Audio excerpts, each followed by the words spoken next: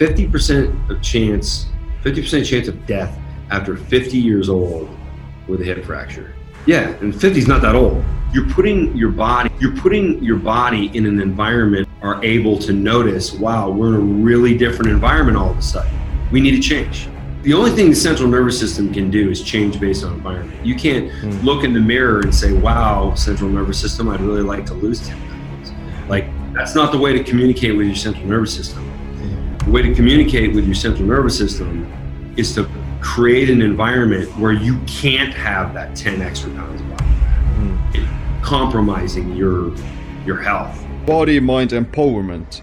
Get stronger, faster, smarter, quicker, friendlier, more helpful, more driven. Everything the body needs. Control your mind. Welcome to the Body Mind Empowerment Podcast. I'm your host Simland, and our guest today is Dr. John Jaquish. Dr. Jaquish is a scientist, researcher, and entrepreneur in the field of osteogenics. He has a PhD in biomedical engineering. Dr. Jaquish, welcome to the show. Thanks for having me. Yeah, I'm pleased to have you. And when I was doing my kind of backstory research about you, then I found out that you actually have like a really inspirational story of what got you into the field of improving people's bone health. Can you like give a little, story about it? Sure. Yeah, I did this to treat my mother's osteoporosis. That's how I just completely got started on the physical medicine path.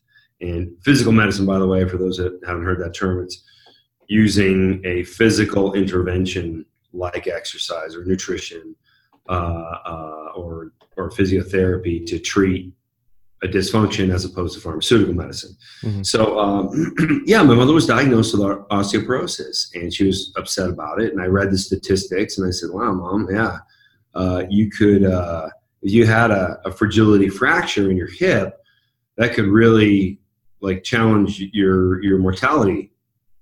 Hip fractures have an associated, the same level of breast cancer. Wow. Death rates. What happens is they break their hip and then it's complications. Either they can't survive the surgery or it doesn't heal correctly and they can't walk again, and then there's just a very rapid decline. 50% chance of death after 50 years old with a hip fracture. Wow, that's crazy. 50% after 50. Crazy statistic. That's insane. Yeah, and 50 is not that old. Exactly. Right? Yeah, I mean, so sometimes every once in a while, like I mention osteoporosis, and people are like, oh, that's for like 90-year-olds. No, it affects. Now there are. I talked to somebody in the U.S. military at West Point, the sort of elite training academy for the Army, and they told me that they see osteoporosis in their recruits. These are 18-year-old kids. Really? Wow. Because they're playing video games and they're eating garbage food, and that's their bone mass is declining. Hmm. What do you think is the main cause of declining in bone mass then? Chronic cellular inflammation and lack of activity. It's the combination of those two things. Okay. Ultimately, you can eat all the wrong stuff, and if you're active, your body's still trying to reach homeostasis based on your environment. Mm-hmm.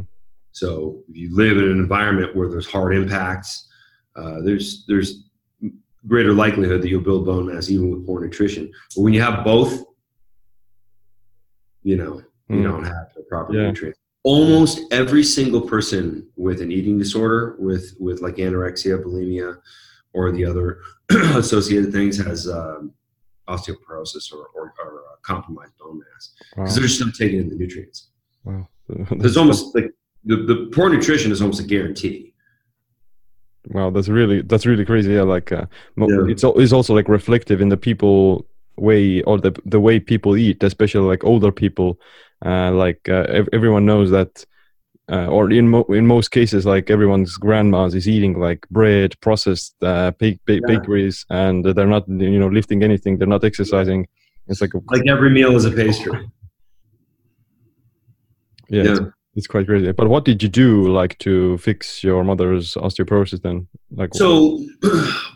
What I did I looked at the pharmaceutical interventions, and so did she, and she was not happy with the recommendations that were there. Didn't like the side effects of the drugs, and I was like, "Good, Mom. I don't like them either." So what I ended up doing was I said, "What if I could find a group of people that have like superhuman bone density? Maybe there's a type of athlete out there that has incredible power in their bone, and then if I figure out what they do, maybe I can build a device that'll give that same effect." And it was interesting because that one idea, once I started doing the research, there was a crystal clear example. It was gymnasts. Wow. Gymnasts have superhuman bone because of the rate at which they hit the ground. When they dismount, sometimes when they do a dismount from the uneven bars, where they flip back and forth between the two bars,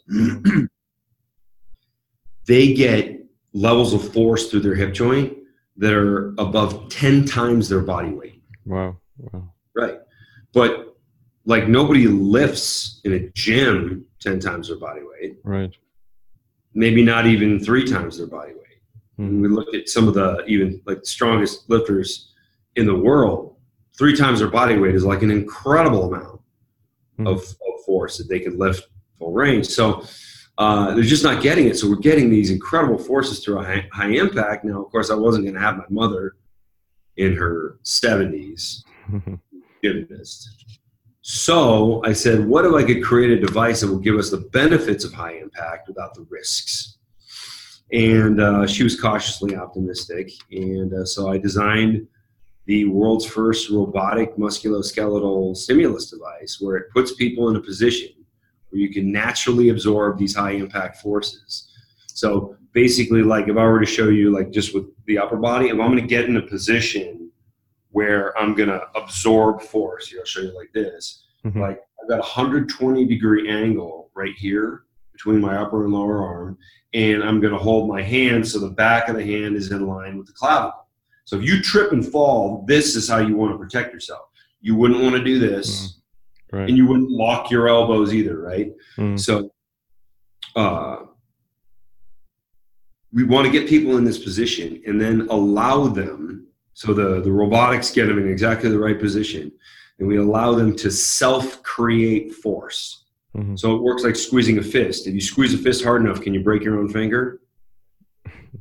Maybe. Some people. So the nervous system will let you. It's a process called neural inhibition. You will protect yourself.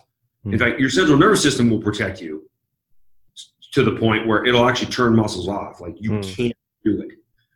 So it was all self-regulatory, and then there's computerized biofeedback right in front of the user. And so once it was developed, within 18 months, my mother went from osteoporosis to having the bones of a 30-year-old. And she still does. They don't even DEXA scan her anymore because her bone density is so high. Wow, so she went from like the dysfunctional state to having abnormally high bone density. Wow. Yeah. That's really cool. Yeah. Like so basically you're stimulating this high force production at the most beneficial range of motion, so to say, like where you are most effectively stimulating bone density growth the most. And right. And so now, so I took that device and I filed patents, and now it's been licensed. The intellectual property is licensed to a company that was created to build a clinic just around my invention, and that's called OsteoStrong. You see I'm wearing the shirt. Right. Yeah. So there's 70 locations around the world. Most of them in the United States, but we have a couple in Sweden, a couple in Spain, and we're opening in Denmark and Greece in the next, I think, 2 months. Nice. So I mean, just a matter of time before you guys have one where you are. And they'll be all over the world. But I've actually seen that Tony Robbins also uses that, if I'm not mistaken. Yeah, Tony's a partner in the business. Nice. Yeah. And I've also heard that Tony also has like superhuman bones or something. He does now. Yeah, because he does like a lot of jumping up and down and rebounding and other things as well. So. Yeah, so I had to break his heart and tell him that the rebounding is not building bone mass. The osteogenic loading is, which is provided through the device device I created. No, rebounding is the real benefit of rebounding is the lymphatic. Yeah. That's true. Yeah. Yeah, that's well. Also, you have to keep in mind when something is researched, you have to. I'm a researcher, so I have to, like, very, very frequently I have to explain to people, like, how research studies work. It's like you take a group of people, you take another group of people, and you test these people, and then you give these other people like some, kind of nonsense test, or you give them like the standard, whatever the standard is, and then you compare the results. And sometimes studies look at sort of silly metrics that don't really have anything to do. Like, there was a growth hormone study a couple of years ago that determined that growth hormone, exogenous growth hormone, like therapeutic injections of growth hormone, do nothing, because they tested, like, I don't know, it was like blood pressure. That was like their metric, and it was like, wait a minute. And this was I believe it was in the New England Journal of Medicine. Huh. And I read it and I said, nobody said growth hormone reduces your blood pressure. Like, so why would you even test that? Like, it would be like taking any particular supplement and go, well, it didn't grow my hair back, so obviously it doesn't work. Like, but nobody said it would. Yeah. So it just kind of, sometimes, like, these research studies can be not necessarily misleading, but you got to look at the tests that they're running. Yeah. And coincidentally, the people who wrote the article were cardiologists. So they were testing something based on their field, but it got picked up by the media. The growth hormone is just like a worthless hormone. It doesn't do anything. Right. Yeah. Right. So just, people who don't understand how to read research were interpreting it incorrectly. So, how would the OsteoStrong machine affect growth hormone? Does it have any effect in this sense? Not per se. The osteogenic loading process. Well, we haven't tested it, but I'll get into the axis of growth hormone in a little bit, because I did a meta-analysis on how to get your body to trigger growth hormone. And I found 23 different studies, and then I combined them all into one study using statistical analysis. That's what a meta-analysis is. And that went awesome. Like, it totally establishes like a new principle of human physiology when it comes to growth hormone. But that's not quite what's going on with OsteoStrong. OsteoStrong is mostly about, and if somebody wants to Google the word mechanotransduction, which really means putting mechanical force through the body and having it change. And so I tell everybody this, but I when I speak at like OsteoStrong locations to groups of physicians, because groups of physicians get invited in to see if it's right for their patients. And so what I say to these physicians is, you guys don't study adaptive response very much. Like, they're not looking at what kind of environment you put the body in. Ultimately, your central nervous system, everything you do, and the other podcasts I've watched, you're putting your body in an environment where your cells are able to notice, wow, we're in a really different environment all of a sudden. We need to change. Because that's the only thing the central nervous system can do, is change based on environment. You can't look in the mirror and say, wow, central nervous system, I'd really like to lose 10 pounds. Like, that's not the way to communicate with your central nervous system. The way to communicate with your central nervous system is to create an environment where you can't have that 10 extra pounds of body fat. It's compromising your health by having that. And so growth hormone goes up, cortisol goes down, you start losing body fat very quickly. Sprinters are the best example of that. Do you think they ever eat at a caloric deficit? Never. They got to be high energy, right? Yeah. They're not dieting, yet they're completely lean. How? Because their growth hormone's sky high from what they're doing. again, I'll get into that in a second. So yeah, it is true. Like your nervous system is constantly, or your nervous system is the gateway between you and the world, so to say, and everything you kind of experience physiologically is mediated through the nervous system. Right. And the body and the cells are constantly detecting, okay, what kind of an environment are we in, and what kind of adaptations do we need to, carry through, and everything, that is related to your body is the result of like adaptation and the necessity of having to produce like a bunch of growth hormone, or having to strengthen the bones, or having to grow muscles, or having to burn fat. So like nothing happens without like a stimulus or the necessity. Right. You just have to create the environment. Yeah. And I think that so much of exercise and training,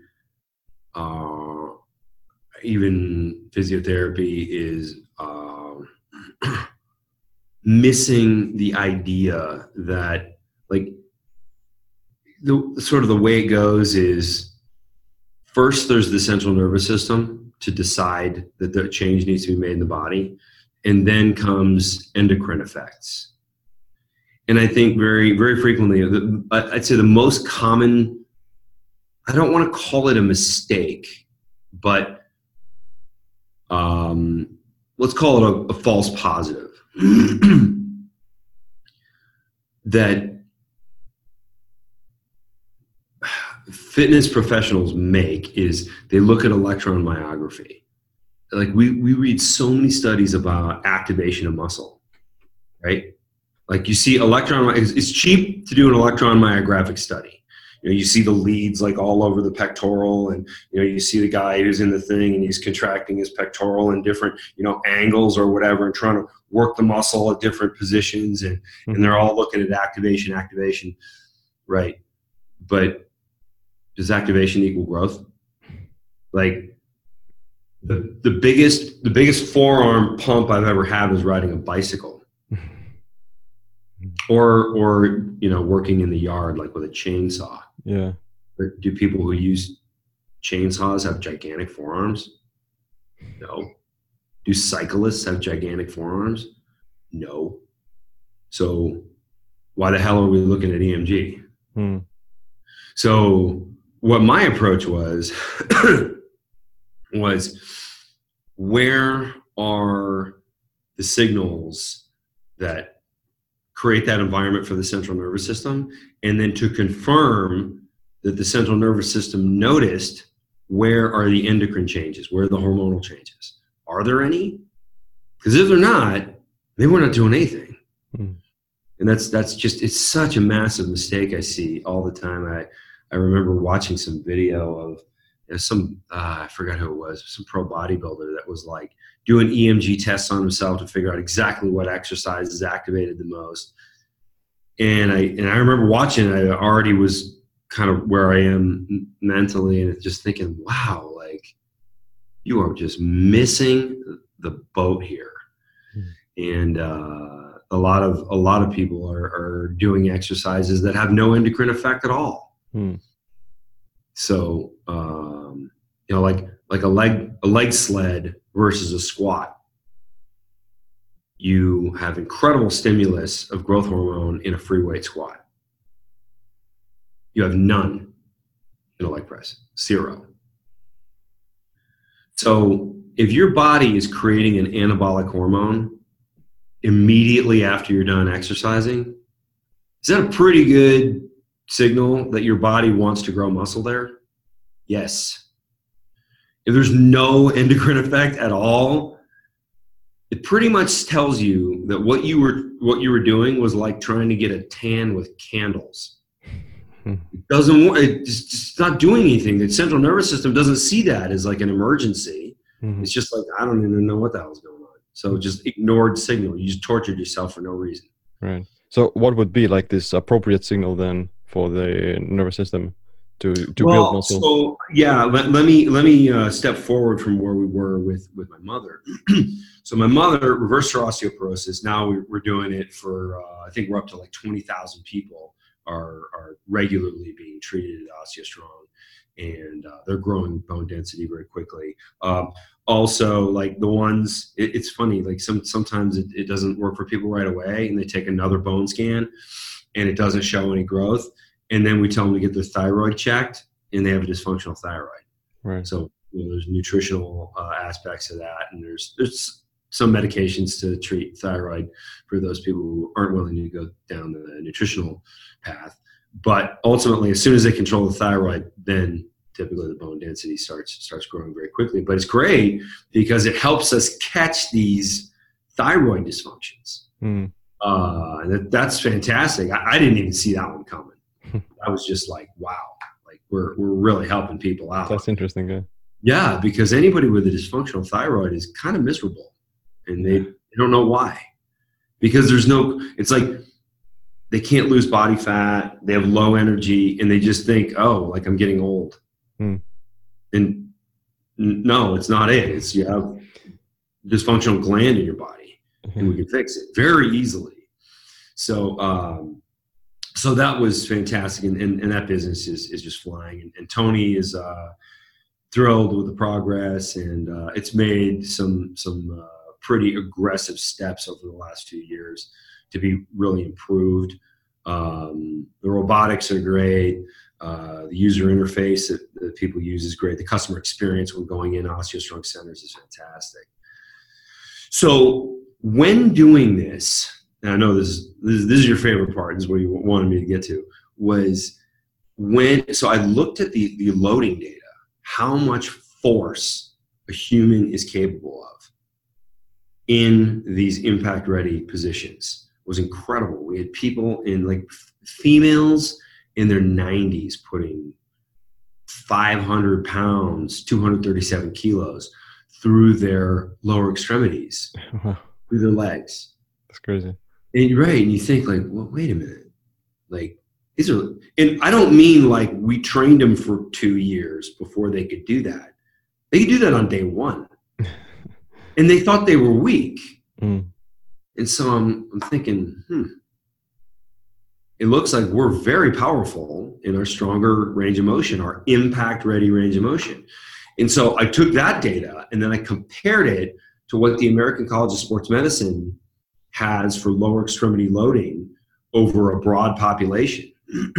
And what they determine is non-exercisers versus exercisers can typically, on average, put 1.3 multiples of body weight to 1.53 multiples of body weight through their hip joint. Now, the minimum dose response for bone growth is 4.2 multiples of body weight.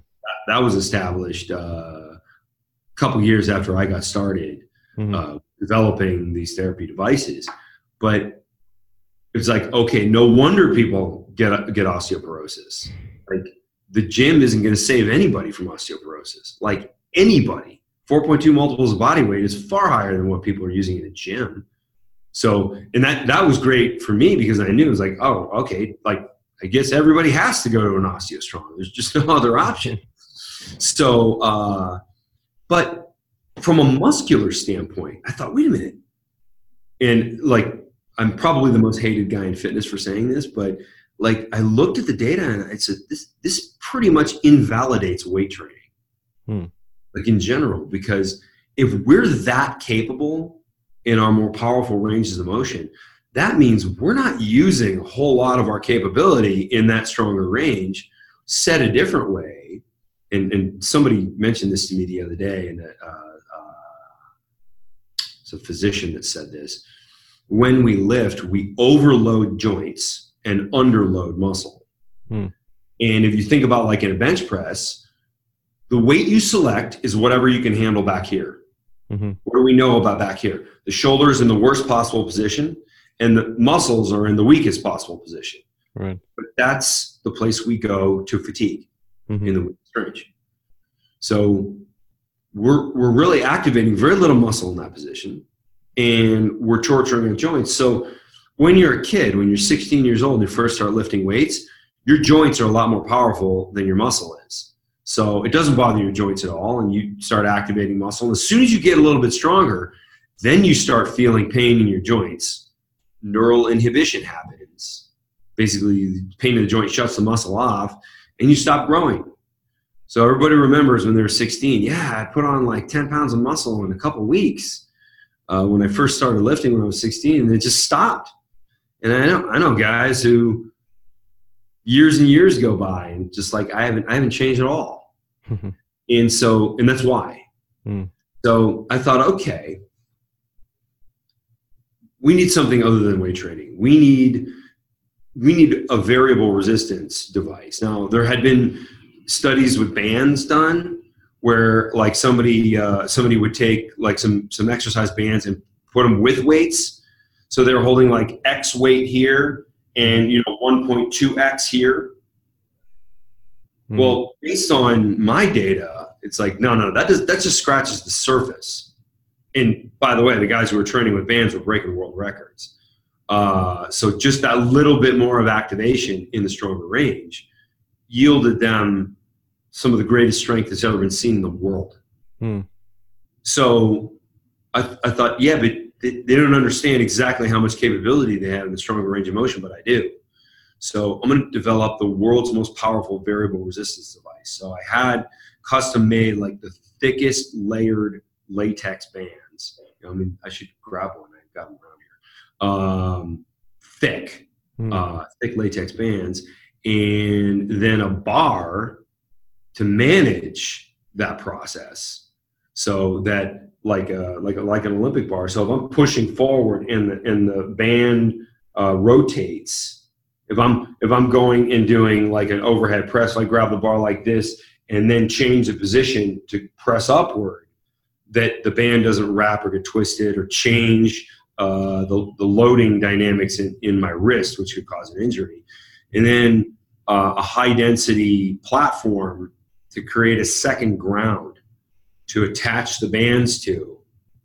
So the thickest latex, the Olympic bar that was made to adapt to these heavy layer latex bands, and then this ground plates to protect the small joints. Because like if you look at exercising just with bands by themselves, they twist your wrists and your ankles. And you can't, like, it's okay for rehab. They use bands in rehab. But if you want a serious strength force to go through a joint, you'll destroy your joints trying to use just the band if you're going heavy enough. Right. It needed the Olympic bar and the plate. And once developing the prototype, the first year I used it, I put on 30 pounds of muscle. Wow. And I had been lifting like my whole life. And, like I was one of those guys who like I put on mass when I was 16 and then maybe a little bit more in university and then nothing. When I started, I was 190 at 20% body fat, and now I'm 220. I'm 100 kilos with 9% body fat. Wow, that's crazy. Yeah. Right. So now that second year, I put on an additional 15 pounds of muscle. So I put on 45 pounds of muscle. I'm in my 40s. Right. So like that doesn't happen. Doesn't happen with anybody. So what it looks like it does. Right. Yeah. So that's the X3 bar then. Yeah. X3 bar, x3bar.com is the website. And that thing just works fantastic. And the funny thing is it's the greatest muscular stimulus device for growth, like ever. And it's inexpensive. Like I'd use that over like, a whole gym. And the thing's just a little over $500. Really like at first, when I first tried it, I was also like quite skeptical of how can just like using these resistance bands be helping you to kind of make you build more muscle and make it more effectively. But even after like the first workout, I was like, okay, yeah, this is some sort of a different stimulus completely, and it feels very effective, and you see like immediate results even from like after a few workouts already. You can see more. Let's say even like more muscle density as well as like improved strength. So yeah, like I would have to say that it does kind of provide like a completely novel stimulus for the muscles and joints. So that's like really something interesting to be looking out for. Yeah, and right, and injury free. It's funny. I talk to younger guys about avoiding injury, and they obviously haven't been injured yet because they're like, oh, yeah, that'll never happen to me. All I need to do is lift heavy, and I'm like, okay, yeah, you'll call me later. What would be like? What would make it more different, from like traditional resistance training? You mentioned briefly that with regular weights, you're only limited by the most weakest range of motion, or you're limited by the amount of weight where you're weakest at. But with the X3 bar, then you can scale it up to where you are able to lift like the maximum amount of weight. Like, what's the actual difference physiologically? Right. So like, for example, in the chest press, so I use the Elite band. It's the heaviest band that we have. So I'm holding 500 pounds, 237 kilos out here. And I do however many reps I can do. This is key for using it right. So like I might do 15 reps where I'm hitting that 500 pounds at the top. And then all of a sudden I can't get there anymore. But I can get to the mid-range, which is only 300 pounds. And I keep going with that. And I might get 4 or 5 more repetitions in the middle until I can't get there anymore. And then I do like 1-inch repetitions just at the bottom. But that's where the joint's compromised, but it doesn't matter because I'm only holding 100 pounds. Right. Like. So you're stimulating all ranges of motion, all of them until near failure for every range of motion. So. Right. It's the only way to completely fatigue a muscle. I only do 1 set also. Like the only reason people do multiple sets is because the stimulus is lousy in lifting weights. You're activating a very small amount of muscle when you go to fatigue. So that's why people saw better results doing more and more and more sets. That's why volume training exists. Well, volume training only exists because weightlifting it's just not as good as it could be if we had variable resistance. So with variable resistance, you do 1 set, you're done. Just wait 2 days and you'll grow. Another thing, I really push this hard is hit every muscle every 2 days. And the reason is protein synthesis ends in 36 hours. I don't care what you do. 36 hours. So now somebody can say like, oh, I train, and my legs are sore for 4 days. Right. That's called damage. Yeah. That's not a growth stimulus. Like the idea of like the micro tears create the growth. No, micro tears happen because you damage the muscle. That has nothing to do with growth. Nothing. In fact, cyclists have more micro tears than weightlifters do. Do they grow more muscle? Absolutely not. So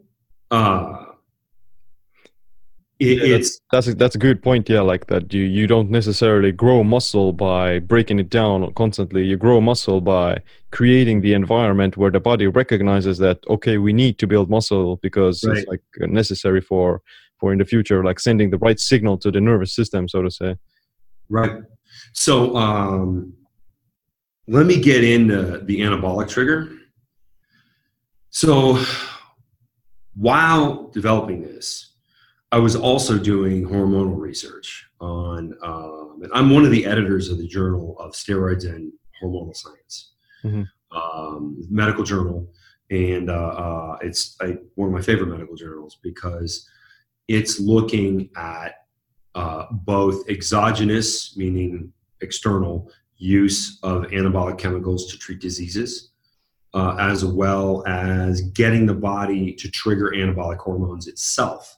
Which is where I wanted my field of study. It's a lot of my biomedical engineering background was looking at that.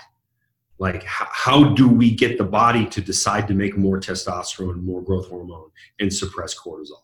Like, if we can figure out how to do that, everybody's just a walking Formula One car. So how do we get there? So I found 23 different data sets. I had a theory. And it was based on sprinters. Remember what I said about sprinters earlier? They're super lean. They have super high growth hormone. They don't cut their calories ever. They can't. Because you can't be low energy and run like that. So now some of them are ketogenic, some of them do fast, but ultimately you can't be at like what is like the bodybuilders who are like doing a 500 calorie deficit per day, and they're low energy and they're angry all the time. Like that's what a sprinter can do. So how are they doing it? So when I look at a video, and this was like the moment that switched in my mind. When I look at a video of somebody sprinting, they've got a huge stride. They're using their arm to throw back so that they can pivot their pelvis with the momentum of their upper body shifting for a longer step, a longer stride. Everything is moving more than with a distance runner, except one thing, except the skull. The skull looks like it's lined up with a laser. Doesn't move. Wow. And so it's just a major difference. Like they're moving more. Every joint is moving more with a sprinter versus a distance runner. And a distance runner, you look at their skull and their skull's bouncing up and down like this, like the rest of their body. So the distance runner wants to activate the least amount of muscle to carry them forward because they're trying to conserve energy. The sprinter is not trying to conserve energy. The sprinter's trying to go fast. So in an effect of going fast, you need great balance. To get great balance, you need great stability. So there's stabilization firing going all over the body to keep that skull just totally lined up. So I thought, okay, stabilization firing. Like, has anybody looked at that? And so what I ended up finding, and I decided to do a meta-analysis. So if I can find however many studies that there were out there that could confirm this, we could potentially find another, like an actual physiological mechanism of triggering growth hormone upregulation. So the theory was stabilization firing equals growth hormone upregulation. And so what I ended up finding was 23 different data sets from different areas of medicine. Most of them using vibration or just stabilization in general, because vibration makes you unstable.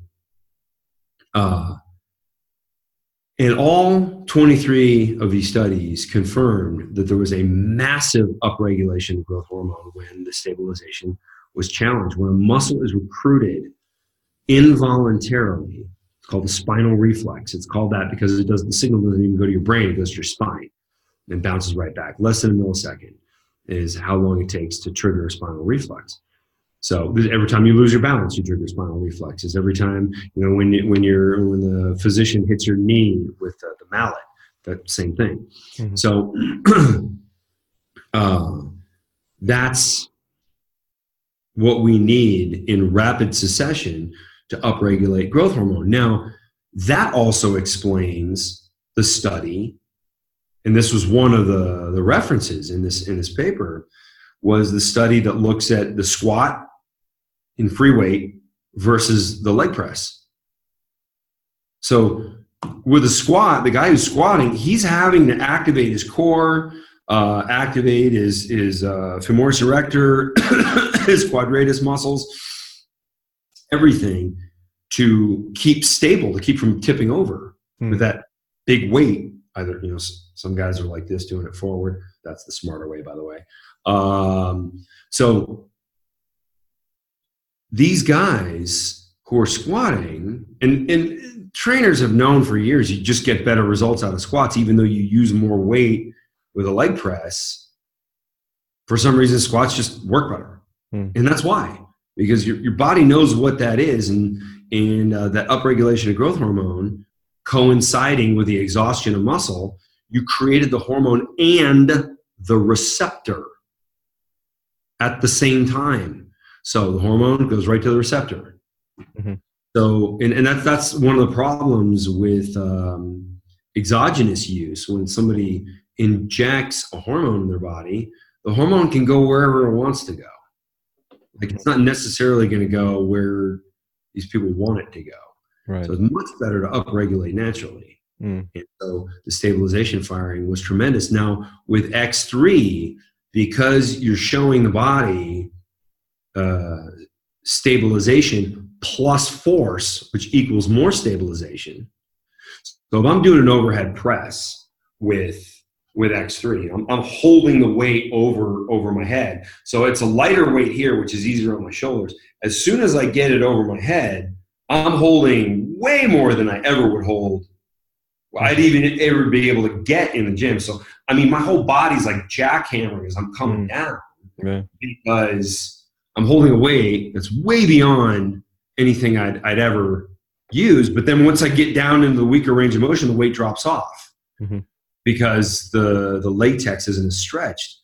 So massive stabilization firing plus more load than I could ever handle equals more stabilization firing, tremendous growth hormone results, which is why when people use X3, they lose a ton of body fat too. Yeah, I've also seen that most of the growth hormone during exercise is also released during like the eccentric contraction. So if you are doing like with the X3 bar, then you're experiencing a ton of like eccentric contraction as well if you're hitting like the near failure. And controlled. And when you control it, especially when you move slow, like when you see, a lot of people skip the videos that I did there's a 12-week program that comes with it, but a lot of people they just look at the picture of the exercises and they go, oh, and I see them, they're kind of doing this sort of thing. And I'm like, no. You got to move real slow. Like if you watch me in the video, I'm going so slowly, moving up and down, and you see like I'm shivering going up and down the whole way. Yeah, like too. Yeah, whenever I'm using it as well, then it is like constant contraction all the time, and stabilization is always involved, and it requires you to always, be careful with not going it too fast, because you can kind of lose the stimulus a little bit, and like it is like firing into entire during the one set that you're gonna do. Yep. Yeah, but what would make muscles grow? Like we mentioned growth hormone, but growth hormone itself isn't like the key part for stimulating muscle growth. Like what would be the other factors? Well, the other one's testosterone, and testosterone usually is upregulated based on weight. How much? So it's the heaviness of something. Okay. How much muscle gets recruited? Well, obviously, based on how X3 works, you're recruiting more muscle than you've ever recruited in your life. Like you can even be doing it like in sort of a light, like I can do a set where I go 30 repetitions. The repetitions are higher also. I think a lot of people don't expect that. And the reason is because you're handling so much more force in the strongest range of motion. It takes a hell of a lot more effort to exhaust the strongest range of motion. It's something most people have never done before, ever. So people who lift have never done it before. So once that happens, there's a major testosterone upregulator, and that contributes to the idea that it's total body transformation. You're dropping body fat really quickly and putting on mass. Yeah. Like, it's funny that you mentioned that people tend to lose some body fat with it. I do notice that it is like a very almost like a cardio workout with the X3 bar as well, because it really gets your heart rate going, and it gets the muscles firing, and it is. And there's really 4 sets. You do 4 sets in one workout, and you're just like completely wiped out. You think like, how the hell am I wiped out after 4 sets? That's why. Yeah, and it's not like wiped out completely as you would when going to the gym. Like for instance, you hit the gym and you basically destroy your one muscle group, and then you can't train for an entire week or something. With the X3 bar, then you're doing it because it's like somewhat lower in the sets and lower in total volume. You will also like recover faster, and you're able to stimulate the same signal more frequently throughout the week, which itself is going to result in more muscle growth, so to say. Right. You have more growth phases per week. Yeah. Wouldn't it be like you only get so much out of one growth phase?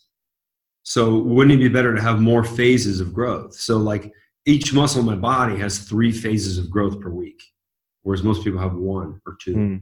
Yeah. Yeah. It is like even like in traditional weightlifting, they see that generally more frequent workouts and more frequent full body workouts tend to be causing more muscle growth and even like greater strength gains as well. So because of like the higher frequency and the ability to overload the muscles more frequently with that as well. That's right. Yeah. But how long? You mentioned that the muscle building signal or the protein synthesis remains elevated for up to like 36 to 48 hours as such. What would you do in the meanwhile after having done the X3 workout and have given yourself the stimulus? What would you do afterwards to help with the process? There's no way to, other than proper nutrition, you mean? Mm-hmm. Obviously getting the proper nutrition, which I'm making a lot easier for people. I think there's so much misconception. I told you, earlier today, like social media is really making people misinformed because there's no filter of what's wrong and what's right. Mm-hmm. And so people share what they like as opposed to what's correct. So, like when Dave Asprey says fat is good for you, people are like, oh, cool, because I love cheese pizza and that's got a ton of fat in it. So I guess that's healthy. Yeah. And that's sort of what these people are sharing. And because I'm generalizing here, but all stereotypes exist for a reason. So I see the pattern of behavior, whereas sort of the people with lesser intelligence seem to have more time on their hands, and they seem to be sharing more stuff on social media, which means the quality of information is worse because they have no ability to judge what's correct and what's not. So it's like the global nexus of fitness, nutrition, and political misinformation. It's such garbage. It is true. You don't need to have any sort of qualification to hit that share button. So, that's why this kind of thing happens. Yeah, like people tend to also get their results based on the quality of information that they're getting, so to say. If they are taking bad advice, then they're not going to get any good results either. Only the people who actually adopt some sort of quality information or listen to quality sources, then those people tend to see greater results as well, just because of that. Right. Yeah. We mentioned this quality nutrition and such. So what kind of foods will be then kind of stimulating this muscle growth and sending the similar response to the muscles to grow? Well, it's been known for a long time that for muscle growth, protein is key. And a lot of the fears of like kidney damage, no, those have all been dispelled. And there have been populations that ate almost exclusively protein with a little bit of fat and no carbohydrate, and they lived just as long as everybody else. So the higher protein, higher fat diets are fantastic. The launch of X3 was on Dave Asprey's podcast, and Dave and I have been friends for a long time. So obviously I'm a fan of ketogenesis, and I try and get most people who use X3, like we have a nutrition program, which is pretty easy to follow. The biggest push is just getting sugar and refined carbohydrates out of your diet. But what I tell people to do is something really easy to follow. What I do personally is a little tougher to follow, but I'm pretty open about that. I'm pretty much pure carnivore. So I'm pretty much steak and water. Right.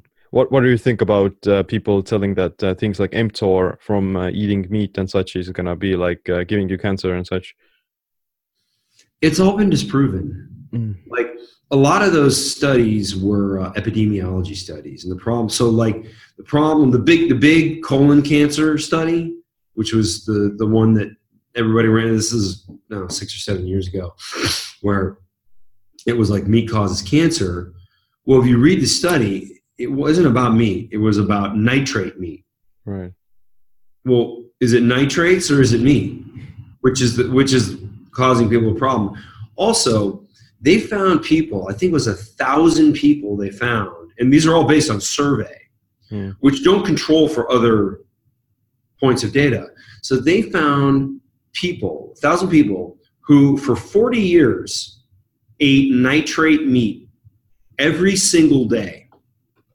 So nitrate meat is like a hot dog. In Eastern Europe, I don't even think you have like processed hot dogs. I think you have like German sausages, which is completely a different thing. Like in the United States, like super highly processed, like you can keep them in your freezer for years, and then throw them on the grill and you can eat them. I mean, I wouldn't, but you can.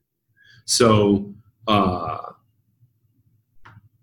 if somebody's eating a cheap, loaded with preservatives, hot dog every day for 40 years, are they doing that for health reasons? Or are they doing that because they don't care about anything? Probably the latter.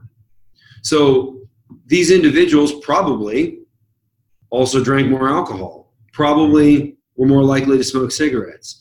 They're also probably likely to have unprotected sex, do all kinds of other things that made they didn't care about the impact of their health, obviously. Right. So, and even that, even with all those other factors that couldn't be controlled for, there was only a 2% difference in the likelihood of colon cancer. And since then, they've done some better epidemiology studies that did control for more things, like alcoholics were excluded from the study, and people who were habitual smokers, people who did other things that were associated with challenging their longevity. And what they found was that the vegetarian lifestyle and the meat eating lifestyle, there was no difference in mortality. None. They're the same. Yeah. So and now, what I like to also point out is that it doesn't make sense that mTOR is gonna give you cancer, because mTOR is also, well, it can mechanistically, but at the same time mTOR is also like necessary for surviving. You wouldn't survive without mTOR, because mTOR is like the anabolic switch that helps to build muscle and helps your cells to survive, so to say. You would die if you didn't have any mTOR at all. So it's always a matter of context. And for instance, if people are doing resistance training and they are lifting weights and such, then mTOR is actually going to be beneficial for their longevity, because it can help them to build muscle. And muscle is actually one of the best predictors of healthy aging and increased longevity as well. Right. The more muscle mass you have later in life, the longer you're going to live. You got to give your organs something to supply. Yeah. If they have nothing to supply, they stop functioning. Exactly. Right. So, and it leads me to one of the things that I say frequently is there's no such thing as a bad hormone. Like your body doesn't make, like cortisol isn't like a bad hormone. We talk about it like, oh, cortisol, you don't want that. Well, yeah, except it has reasons it exists. It's sort of like, think about cortisol as like the brakes on your car. Well, nobody wants to slow down, until you have to, until you want to avoid hitting another car, right? So like there's reasons that cortisol is there.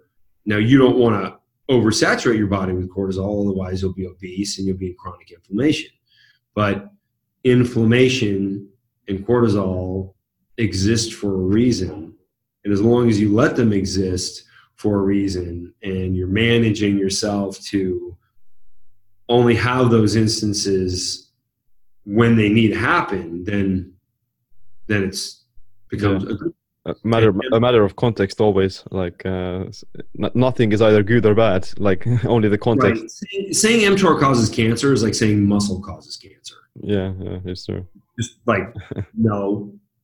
Here's another thing. The stabilization firing upregulates growth hormone. Growth hormone is associated with specifically IGF-1, which is an upregulated along with their kind of symbiotic mechanism. Basically, growth hormone becomes IGF-1. Someone says, well, if you upregulate growth hormone, you're increasing your chances of cancer. I said, okay, rephrase that. What you're saying is exercise causes cancer. Is that what you're saying? Yeah. The same with like saunas. Last time I checked, human reflexes were part of everything we do athletically. So does that mean every dancer is going to have cancer because they dance? Because they have higher growth hormone. They go through stabilization firing in mass all the time. Yeah. Yeah. And also like... And they're also lean. Yeah. And for instance, like saunas, heat saunas also upregulate growth hormone. And there's a lot of studies that people who take regularly heat saunas, they have like less cardiovascular disease. Right. So it's like the heat sauna is going to increase growth hormone, which will increase IGF-1, which is going to give you cancer, but at the same time prevents you getting like a heart disease. So it doesn't make sense. Like it's always like a matter of context, and these hormones get expressed in different scenarios differently. Right. Also, remember what I said about upregulating within the body and then creating a receptor site. Like, so when you are doing an exercise, when you're doing that stabilization, overhead press or a deadlift, same thing with X3, I'm upregulating growth hormone while at the same time exhausting muscle, which upregulates the receptor sites. So basically your body creates a hormone when it's got a place to put it and use it. But the people who are using hormones that they take in a pill or in an injection, those go wherever the hell they want, wherever they end up, which is like why bodybuilders have these huge stomachs. Because what happens is the growth hormone goes into the intestines and grows the intestines.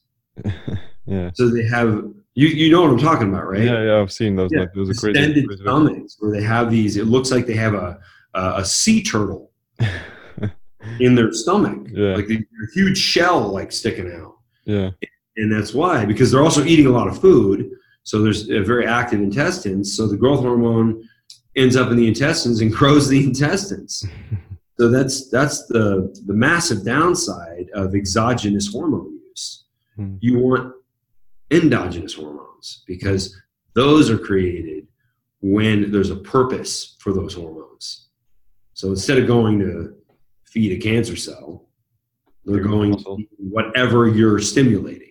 Yeah, exactly. That's if you have like elevated growth signal in the muscle, then the protein you eat and such, or the mTOR you stimulate, will be directed towards the recovery of the muscle and muscle growth, because it's the body detects that, okay, we need it. It finds itself in this environment where muscle growth is more important than cancer growth, so to say. Right. Yeah. Your body knows where to put it. In fact, cancer cells are not connected to the central nervous system. They can't ask for anything. They pick up what's there, but they can't. So they're almost like parasitic cells. They can't, like a muscle can call for something to the central nervous system. And that's like when this was a theory that a lot of people had for a long time. Can you be cancer proof if you're ketogenic? Is it possible? Because cancer cells live on glucose.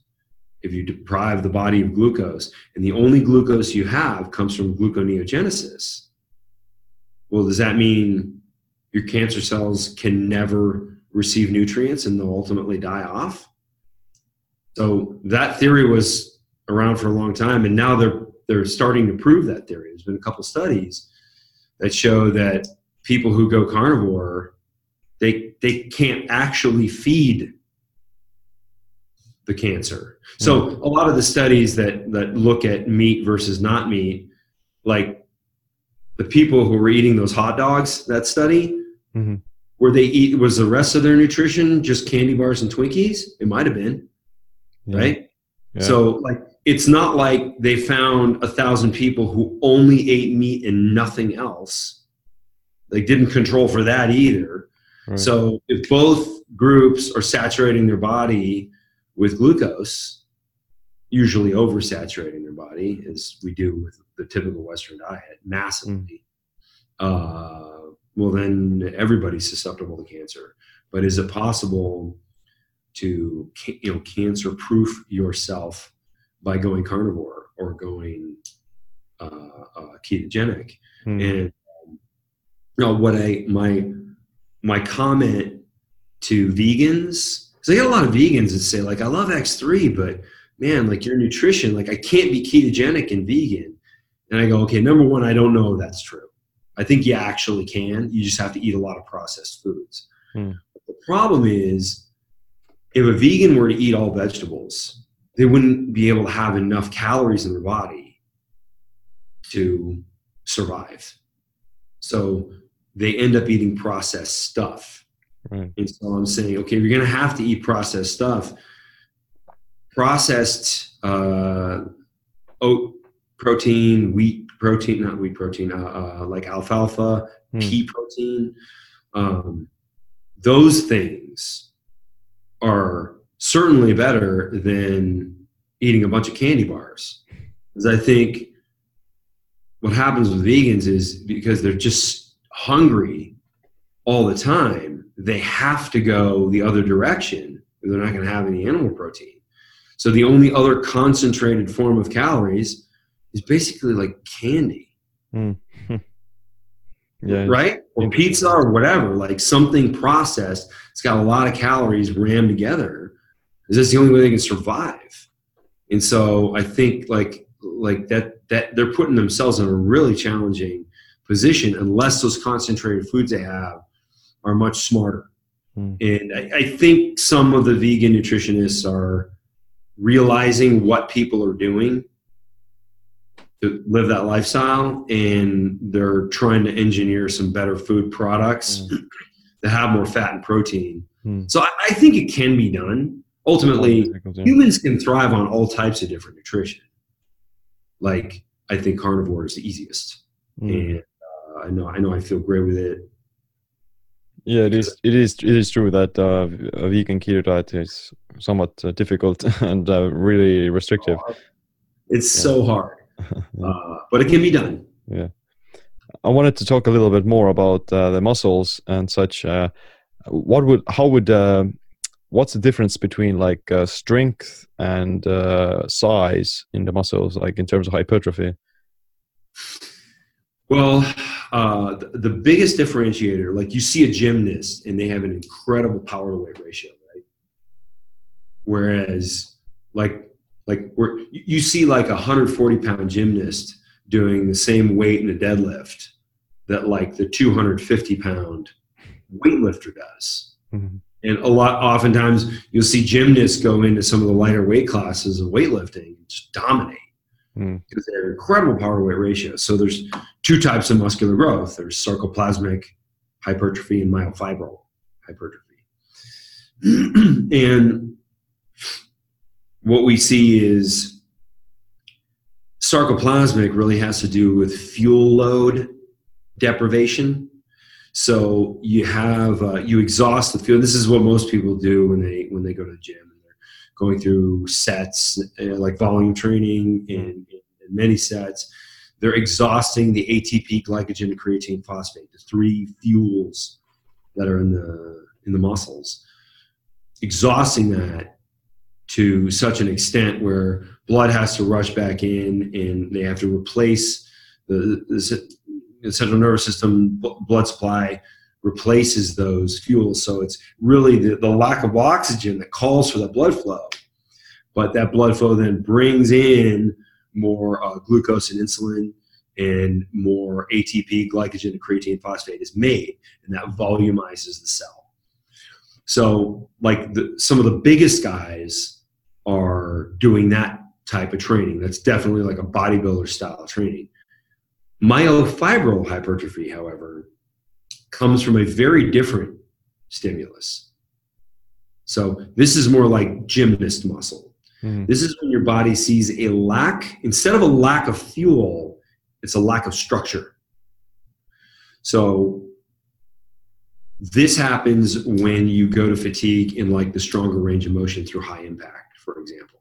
Mm-hmm. So when you're doing like jump training and you're slamming against the ground with, 5 times your body weight, like guys who jump from these big blocks. By the way, it's the down jump that's actually making you more powerful. The up jump doesn't really mean anything. Okay. I think it's so funny. I see these guys jump up and then they step down. Yeah.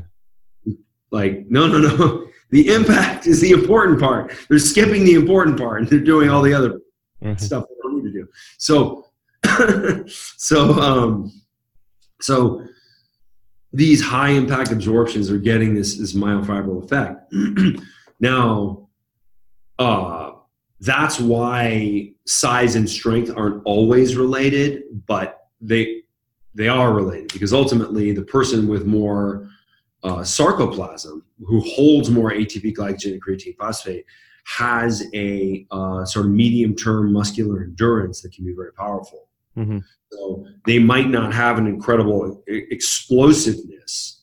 Like bodybuilders don't become sprinters very easily. But their muscular endurance, like how many contractions under a heavy load they can do, is incredible. So it's because they got a lot of fuel in that muscle. Whereas the explosiveness of a gymnast can become a sprinter very easily. Very easily, because they've got that instantaneous power, because they've had so much myofibril growth, the density of the cell. Right. And this also coincides with what's been seen with periodization training. You're asking great questions, man. I'm hitting a lot of stuff I really love. So periodization training tries to go from like more explosive type exercise over a couple of weeks and then moves into more volume type training. And so for a few weeks you work on the more gymnast type effect, the myofibril type effect, and then you shift in to the more sarcoplasmic type effect. But with X3, you get the myofibril effect when you're doing the full reps, and then as soon as you can't do the full reps, then the mid reps, you're running out of contractile fuel. So phase 1, which I call what's going on out here, is you're getting the myofibril effect. You're showing the body a lack of structure. And therefore that protein synthesis can happen. And there's always a little bit of myofibril effect with weightlifting, but we're talking about like in mass. Like how do we get it? Like a massive amount of stimulus to show the central nervous system there's a lack of structure within the cells, which creates more structure in the cells, myofibril growth, greater density of each cell. And then you run out of fuel. So the two things are happening just seconds apart. So you're getting almost like both of the effects for the myofibril, which is like strength, as well as the sarcoplasmic, which will increase the actual hypertrophy and the aesthetic, so to say. Yeah. Wow. Yeah. How would it translate over to like the traditional weightlifting scenario? Like if you do get stronger with the X3 bar and you build more muscle with it, how correlative is that in traditional, let's say, bench press and such and squatting? Anybody who goes back and checks what their old lift was is capable of a far greater output. So it makes you a lot stronger in all regards. So like people who compete, they say, well, I don't really want to fire my muscles in this pattern because it's not used to that. And this is not what my competition is like. So I want to practice my weightlifting in a way that's more like my competition. And they're saying something that's very correct. Ultimately, like if you swing a golf club for a living, you're a professional golfer, going out and playing tennis, kind of like firing in the wrong pattern, right? So can you detrain yourself? Can you screw up your swing? I don't know. Like we don't have enough data on that. We have some anecdotal data, but that's just somebody says, yeah, it screwed up my swing. And you're like, well, did it really? Or did you hurt yourself while you're maybe doing that other thing or something? Like it's, you don't want to jump to conclusions based on one piece of anecdotal data or even multiple. But what the objective of X3 is it's not teaching you how to fire in a pattern. It's like a bench press is two things. It's raw output and it's a skill. Mm-hmm. You need to be able to balance that bar and move it through space and keep it stable, mm-hmm. hold it, right? So that's a skill. That's like swinging a golf club. So you fire in a certain pattern. So like if somebody only does X3 and never touches a weight, are they going to be great at the bench press? Not the first time they try it. They're going to be all over the place because that's not what they do. So the objective of X3 is to make you as strong as possible. Way better than weights. Right. But that doesn't mean you get the skill. Yeah, it is. Like there's this neurological component to lifting weights as well. Like it is a skill that you have to teach yourself of how do you position yourself and how do you move and so and such. Right. Like even if a gymnast may have like really high relative strength, then they may not still be able to like lift as much weight as a powerlifter would because they aren't used to doing that same motion, so to say. There isn't like a similar functionality, but they will probably like learn it quite fast after they do go over it because the foundation is still there. Right. So ultimately what I tell people, like how much is going to translate, I say, look, if you want to be competitive in weightlifting, do your lifting first and then finish with your X3 set for each body part. That way you're firing in the right pattern. You're keeping the body trained on that skill, and then you stimulate the muscle to the most powerful stimulus you can ever get. And then so you're growing as much muscular tissue and keeping that pattern. So for the people who have done that, all of their lifts have just skyrocketed. Yeah, that's like exactly what I've been doing at home as well. Like I use a lot of these gymnastics rings and like I do handstands and everything like front levers and such.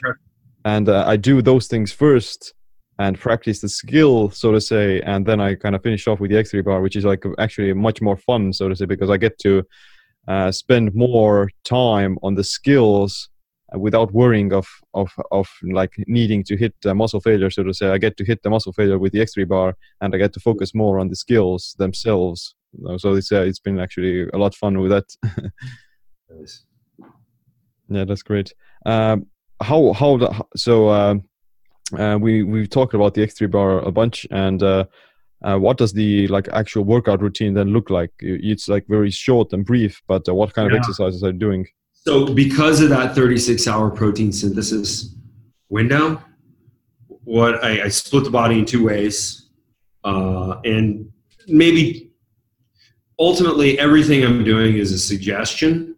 If somebody is training for a certain event, or somebody really wants to work on their hamstrings and glutes, so like pretty much the questions from females mostly have to do with hamstrings and glutes, because the larger you make your hamstrings, the less cellulite shows, right? So they grow that muscle in the back of their leg and it stretches out the skin, no more cellulite. Cellulite exists for one of two reasons. Well, maybe both of two reasons actually, but there's two reasons. Excess body fat, but then also you've got an underdeveloped muscle under there. Right. So the deadlift with the X3 bar is so effective, whereas a lot of these women would never want to do a heavy deadlift, right, because they're afraid of getting injured. And you know, or they wouldn't even, they might do a deadlift, but they'll grab like a 20-pound bar or something. It's not going to do anything to them. Yeah. So it gives them the relevance and strength and the benefit of the variable resistance.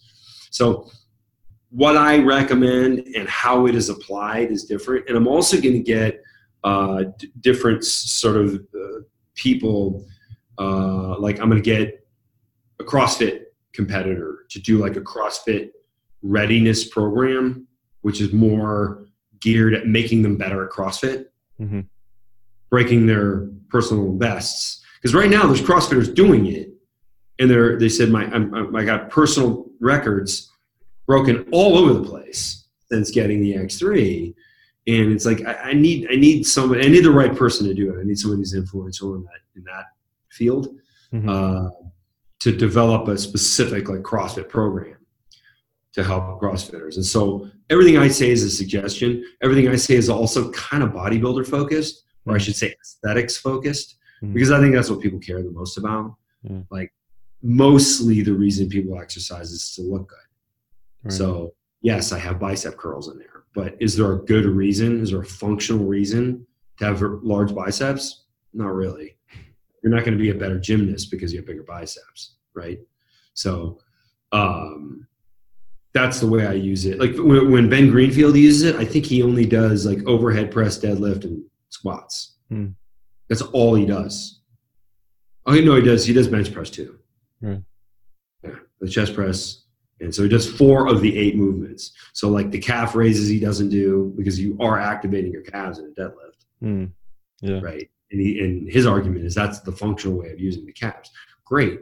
I want my calves to look like somebody glued a steak on the back of my leg. And that's what my calves look like. They're ridiculous. Yeah. So that's what I wanted. So I got what I wanted. I wanted that aesthetic effect. But I'm not competing in Spartan races, and he is. So that's why he's doing what he's doing. So like ultimately, the way I programmed it, it's 4 movements per exercise, per workout. So I'll do one day is chest press, squats, overhead press, and tricep push downs in any order you want. And then the next day is deadlift, bent over row, bicep curl, and calf raises. So that gets everything, and that gets everything from an aesthetic perspective. Like as you advance in the program, you go from 2-leg squats to 1-leg squats. The reason I prefer the 1-leg squat is like, unless you're a kangaroo, you walk on 1 leg at a time, right? I mean, functionally, we talk about functional training all the time, but then we don't train functionally. Right. So like the only time you use 2 legs is when you stop, like, or an impact, like with what we do at OsteoStrong. Like that's 2 legs. If you're moving, you're using 1 leg at a time. So like, do you think sprinters go and squat? No, they don't want to do that at all. It's like totally the wrong firing pattern.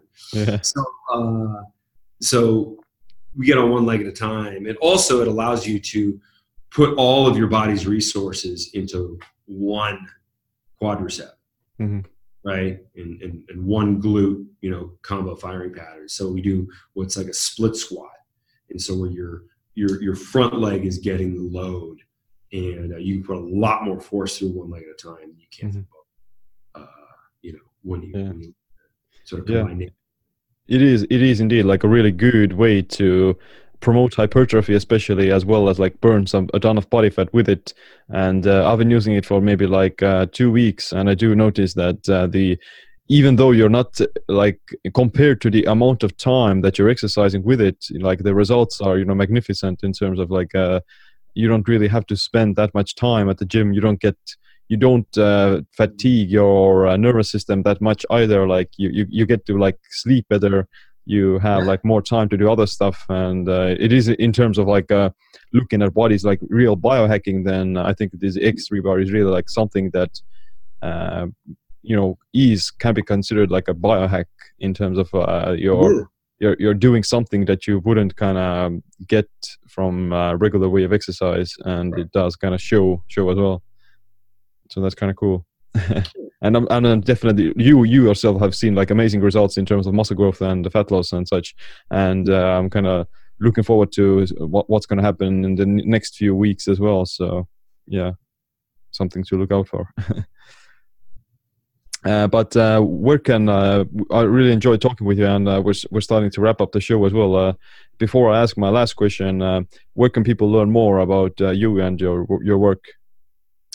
There's x3bar.com. That's where you'll read the most about X3. My website, if somebody wants to review some of my research, is johnjaquish.com, Jaquish. So like my work is there. You can download the PDFs of what I've published.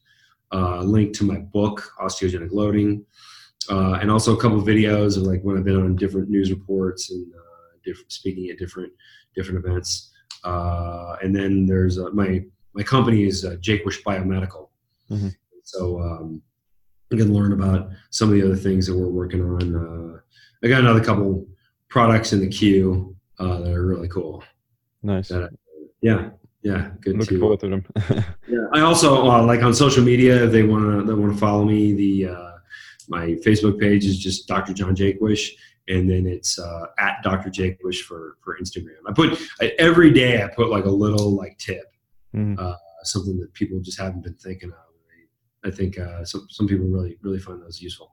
Right. Yeah. All the links will be in the show notes for people to check out. And cool. My last question is, what would be this one piece of advice or a habit that you wish you adopted sooner that improved your body and your mind? I can only pick one, huh? Sleep.